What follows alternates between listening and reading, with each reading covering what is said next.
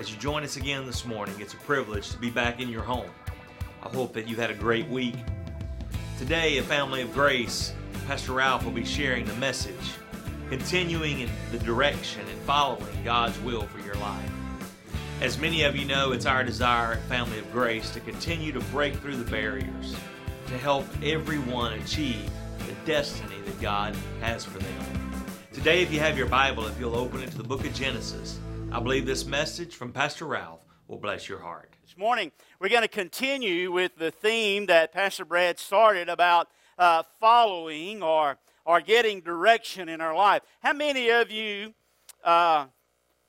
give good directions? You do? You're being facetious. How many of you are able to follow good directions? Yeah, that's what I thought. I've even tried to change the voice on my GPS from a woman's voice because I don't like a woman giving me directions. The guys, don't look at me super spiritual. You've tried to do that too, you know. We had to go to Kansas last week for business. I got into Wichita and typed the address in to, got the rental car, typed the address into my smartphone, and man took off, and 2 hours later, she said, you have arrived. I'm in the middle of nowhere, okay, which is pretty much if you're in Kansas, you're in the middle of nowhere, right? And so I'm looking around, and there's nothing, and the guy was with me says, I think we need to ask for directions, and I'm like, you got to be kidding me. I'm not asking for directions. And so we drive around for another 30 minutes or so, and I said, why don't you call and get some directions? Because we wasted some time. And then finally the guy says, well, you go to this point, and you turn east, and you go here and turn north. And it was overcast and misting rain. And I'm like, okay, which way is east and which way is north? So I pull out my trusty smartphone, which is smarter than I am most of the time. And guess what? I got a compass on there, and it told me which way to go. And finally, we got to our destination after much trouble. And so sometimes direction is not always easy, is it? It's not always easy to understand which direction we even need to go, or which direction the Lord wants us to go. And it's kind of like the lady who lived in Colorado, and in the wintertime there was a snowstorm came and began to just white everything out, covered the roads, and she was afraid that she wouldn't be able to get home. And she thought, if I could just find a snowplow, get behind that snowplow, eventually he will go down my street. I'll recognize that, and I'll be able to get home safely. So sure enough, she's kind of easing along, poor visibility, finds a snowplow, falls in behind it, and begins to follow it, and follows it, and follows it, and follows it. And after about an hour, the snowplow operator stops, gets out, walks back, and said, lady, what are you doing? You've been following me for over an hour. And she said, I'm trying to get home. She said, I figure if I could just follow you, that eventually you'll go down my street and I'll be home. He said, lady, I'm plowing a parking lot. But how many of us feel like that in life, like we're just kind of going back and forth or traveling in circles and never really getting anywhere? Well, the good news for you this morning is God has a direction for your life. God has a plan for your life. He has a direction for you to go. And He wants us to find that. He wants us to go in that direction that He has for us. And if you open your Bibles to Genesis chapter 26, we're going to find our text for this morning. We're going to do a little bit differently today. Typically, I would read the passage, come back, give you the 3 points and the poem, and we would all amen and go home. But we're going to do something a little bit different this morning, kind of as we are going through it. I just want us to see what God is saying to us. And we're going to begin in verse 1 of Genesis chapter 26, and it says, and there was a famine in the land. Now, we don't know much about famine. In this country, we don't, because even if there's a shortfall of rain, then we have irrigation systems. We can pump water. We can do all of that. So we don't really know anything about shortage of food, or most famines are caused by lack of water, and we don't really know much about that. We've been to Haiti several times, and a couple of times that we've been there, there's been a famine in that land because it's been so dry that the crops have failed, and there has been very little to eat. There was no abundance of food, and people were actually struggling to try to find something to eat. But in this country, we really don't know about that kind of a famine. But there is a kind of famine in this country that Amos talks about, and I want to share that with you, because in Amos chapter 8 and in verse 11, Amos says, "Behold, the days come, saith the Lord, that I will send a famine in the land, not a famine of bread, nor a thirst for water, but of hearing the words of the Lord." I want to tell you, that's where we live today. That's the culture in which we live. That's the kind of famine that we understand in this country today. He goes on and says, "And they shall wander from sea to sea, and from the north even to the east, and they shall run to and fro to seek the word of the Lord, but shall not find it." I'm telling you that there is a famine of the preaching and teaching and hearing and heeding of the word of God in this country today. This is what Amos was talking about. But I want you to know the good news for you this morning is this: God has a word for you. I want you to know this morning, if you came in here and your soul is dry and thirsty and feel like you've been wandering around in the wilderness and don't know what direction to go, I want you to know that God has a fresh drink for you this morning. I want you to know that God has a fresh loaf of bread to feed you this morning. And you don't have to go away from here the way that you came in, experiencing a spiritual famine in your life or in your soul, because God wants to break that famine in your life. And He will do that this morning, if you will let Him. And it goes on and says that there was a famine in the land beside the first famine. That was in the days of Abraham. And Isaac went to Abimelech, the king of the Philistines, into Gerar. And the Lord appeared unto him and said, "Go not down to Egypt." You see, one of the first things you do in the famine is you get up and get moving. You don't just sit there and die. And so if you're experiencing that spiritual famine this morning, God wants to give you some direction. And He told Isaac what to do. He told Isaac where to go. He gave him some direction. And God will do that in your life. If you're experiencing that kind of famine, He will give you a direction in life. He goes on and he talks about how He's going to bless all the nations of the earth through him, which of course He's talking about Jesus. And then we pick it up in verse 6, and it said, and Isaac dwelt in Gerar. Why did he do that? Because that's where God told him to go. So he's following what the Lord is telling him in life. And the men of that place asked of his wife, and he said, "She's my sister." For he feared to say, "She is my wife," lest, said he, the men of that place should kill me, for Rebekah was one smoking hot mama. You see, he was afraid that if he said that Rebekah was his wife, that they would kill him and take his wife. And he said, "She's my sister." So he lied about it. Now here's what I want you to hear this morning. If you've read anything about Isaac's family tree, you know this is not the first time that it's ever happened in Isaac's family. Because Isaac's dad did the very same thing. Not once, but twice. And I want to ask you this morning, what kind of a legacy are you leaving for those who come after you to follow? So Isaac learned this from his dad. But here's what I also want you to understand is that he gets to a place in life. Now I don't ever find, as I read the rest of the story of Isaac's life, I don't ever find where Isaac ever repeated this again. Now the Bible doesn't clearly say that he didn't do it, but it doesn't ever record that he does do it again. And so I'm believing that Isaac got to a point in his life where he said, you know what? It was wrong for my daddy to do this. It's wrong for me to do this. And it's going to stop right here, right now. And I know there are those who talk about generational curses and those who, all that. But let me tell you something. You can break that today. No matter what's been modeled before you, no matter what's been going on in your life, no matter what those have gone before you have done, no matter what footsteps that they've left in the sand, I want you to know that you can get to a place in your life where you deal with your very own temptations, and you get to a place to where you say, you know what, it was wrong for my mama to do it, my mama, my peepaw, or whoever it was to do it. It's wrong for me to do it, and it stops right here, right now.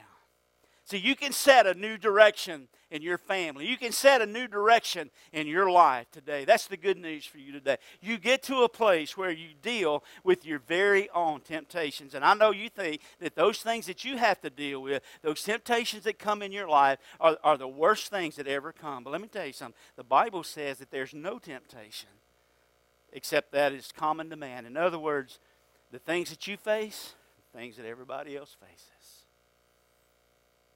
The Bible also says that God will never allow temptation to come to us, but that He also doesn't make a way of escaping that temptation. There's a way out when it comes. There's a way out. So you got to learn to deal with that. You got to learn to deal with those temptations that come into your life. And he goes on and it says in verse 12, that then Isaac sowed in that land, and received in the same year 100-fold, and the Lord blessed him. And the man waxed great and went forward. Forward. You see, God wants to lead you forward.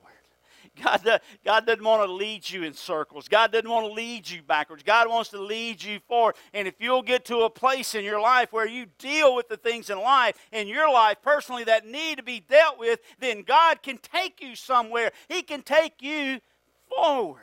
That's what He wants to do in your life, is take you forward.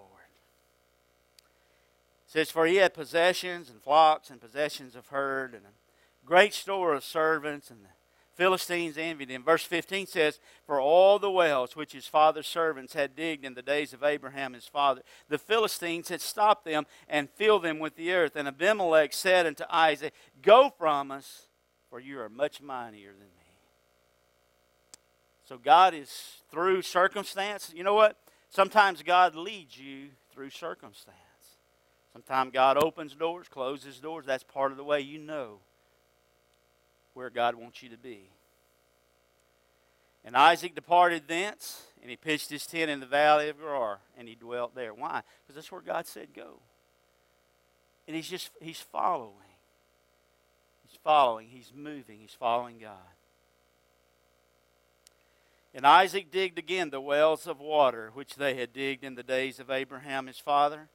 And the Philistines had stopped them after the death of Abraham, and he called their names by the names which his father had called them. Not only do you have to get to a place in life where you're dealing with your very own temptations, you've got to get to a place in your life where you're digging your own wells.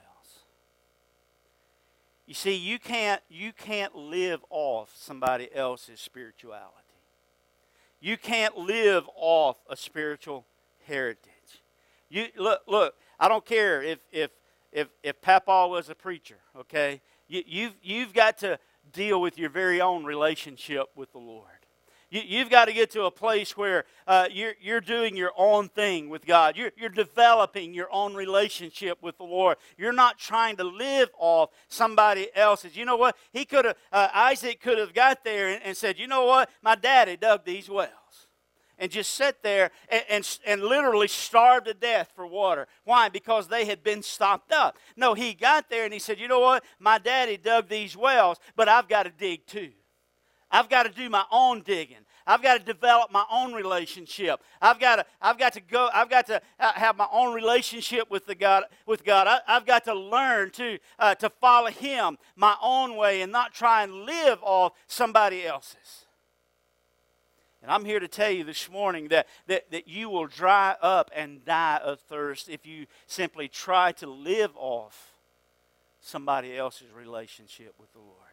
You've got to develop your own. Now, we, as a family, you heard Pastor Brad talk about that if we're anything at Family of Grace at this church, then we are a family. And sometimes that's good, sometimes it's bad, sometimes it's ugly, just like your family, okay? It's just the way that it is. But you know what we can do as a family? We can help you. We can give you a shovel. We can give you a rope. We can give you a bucket. We can help you. But when it comes down to it, you've got to do your own digging. You've got to develop your own relationship. You've got to determine that no matter what anybody else says, no matter what anybody else does, that you're going to develop your own relationship with the Lord. And no matter what. I mean, if you get your feelings hurt, so what? Get over it. But just develop your own relationship with the Lord and just start with where you are and what you have, developing that relationship so that God can direct you. Listen, Isaac was there in that place, and what he did was he just began to use what he had in his hand. He began to dig. He began to draw water himself and not depend on somebody else to do it for him. And some of you in life, you're struggling with where to go and what to do. What does God want me to do with my life? What direction does He want me to go? Where does He want me to start? I'll just sit here till He tells me. Then you're never going to go anywhere. You're going to sit there and dry up spiritually. You just start with where you are and what you have, and you just begin to use that, and then God can give you the direction that He wants you to go. Start there. Start with where you are. Start with what you have. And let God take you where He wants to take you. And you just begin to dig. You say, Pastor, I don't know what to do. Well, let me tell you, you won't be able to say that anymore. Here's what you do. After this service, you go out to the core. There'll be some smiling people out there who will meet you, and they'll give you a list of things that you can do. You heard Brandon talking and Katie talking about it earlier on the video to open the service that we need, some of the needs that we have. People who can just kind of clean up between services and after service. People who drive the bus and serve the breakfast and just do things just start there. Start there. And then God can give you the direction of where to go from there. And so we see that he's there and he begins to dig. And Isaac's servants digged in the valley, and he found there a well of springing water. And that's what I'm talking about. Listen, God's will. I probably get more questions as a pastor about the will of God. Pastor, I don't know what God's will for my life is, so I'm just going to sit here, and as soon as He tells me that I'm going to get up and get going. No, you won't.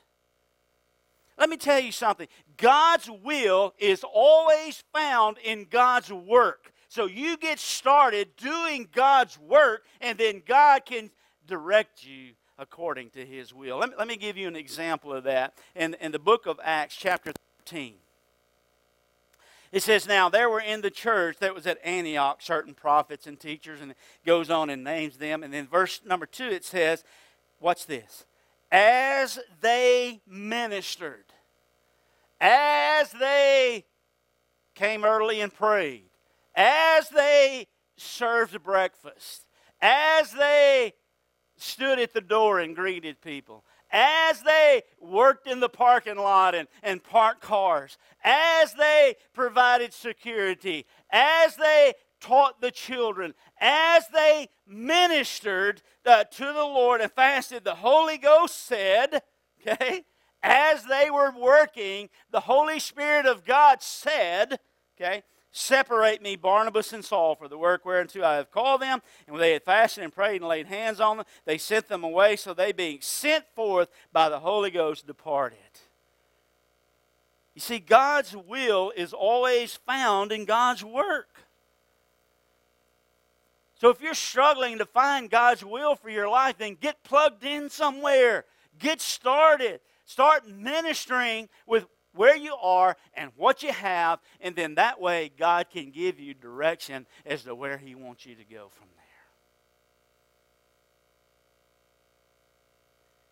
there. I know we don't like that. It's a whole lot easier to just sit back and say, boy, Pastor, if I just knew what God wanted me to do, man, if He'd just tell me, I'd do it. No, you wouldn't. So you just get up and start with where you are. Start with what you have. And trust God to lead you where He wants you to go. Verse 20 says, And the herdmen of Gerar did strive with Isaac's herdmen, say, The water's ours. And he called the name of it Esek. Let me tell you something. As you begin to walk this thing out in your life, as you begin to minister to the Lord, as you begin to start with where you are and with what you have, and just begin to do what you can with what you got, I'm here to tell you, it won't always be easy. It won't always be without trouble or trial or strife, because literally what Esek means, it means strife. And so as Isaac just began to do what he could with what he had, it began to be a strife. It began to be some trouble. And that's the way it'll be in your life. I'm telling you, there are those who say that, man, if you're in the middle of God's will, then there won't ever be any trouble or trials in your life. I'm telling you, that's contrary to what the Word of God says. Because the Bible says, think it not strange, my brethren, when you face the fiery trials. And especially if you're walking out this thing in life like God wants you to. And he goes on and says in verse 32, and he removed from thence, and he digged another well. And for there they strove not, and he, back up, 21. And they digged another well, and for that they also strove, and he called that Sitnah. Sitnah means hatred. You get to the place where you just hate to even try anymore because you've tried and failed so many times. And you say, man, I just hate myself because I can't live this Christian life. I can't follow God like He wants me to follow Him, and I just hate myself for it. Let me tell you something. It's not hard to live the Christian life. It's impossible on your own. And you just, look, when you fail, you confess, you get up, pick up your shovel, and you just start digging again. And you just keep on. And you just keep on keeping on. You keep on keeping on. And here's what will happen. In verse 22, he says, And he removed from thence, and he digged another well, and for that they strove not, and he called the name of it Rehoboth. Rehoboth literally means city of wide streets, or room. There was room for it. God began to open things up for them. Why? Because He was doing what He could with what He had. And as He was doing what He could with what He had, God began to give him direction.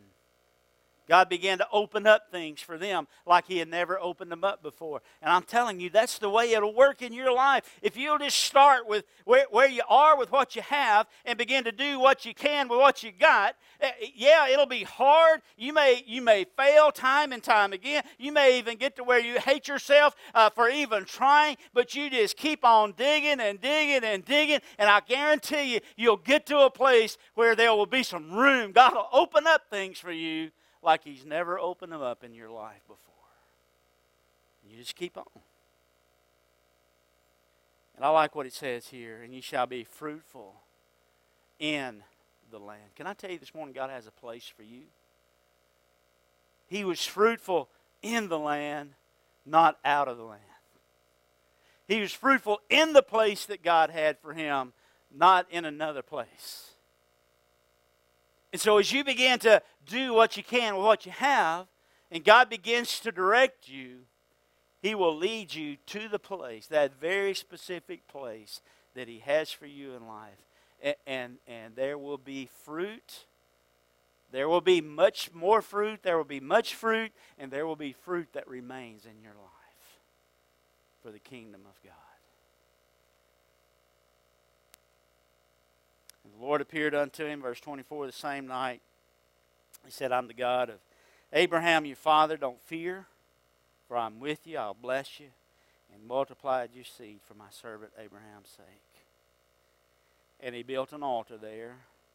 And he called upon the name of the Lord and pitched his tent there. And there Isaac's servants digged a well. See, you got to get to the place where you're not only dealing with your very own temptations, you not only get to the place to where you're digging your own well, but you get to a place to where you have to determine what your own priorities are. And I want you to notice that God lays out His priorities for our life right there in that verse. Because He said that Isaac, first of all, he built an altar and he called on the name of the Lord. What is that talking about? It was worshiping God. And then he pitched his tent.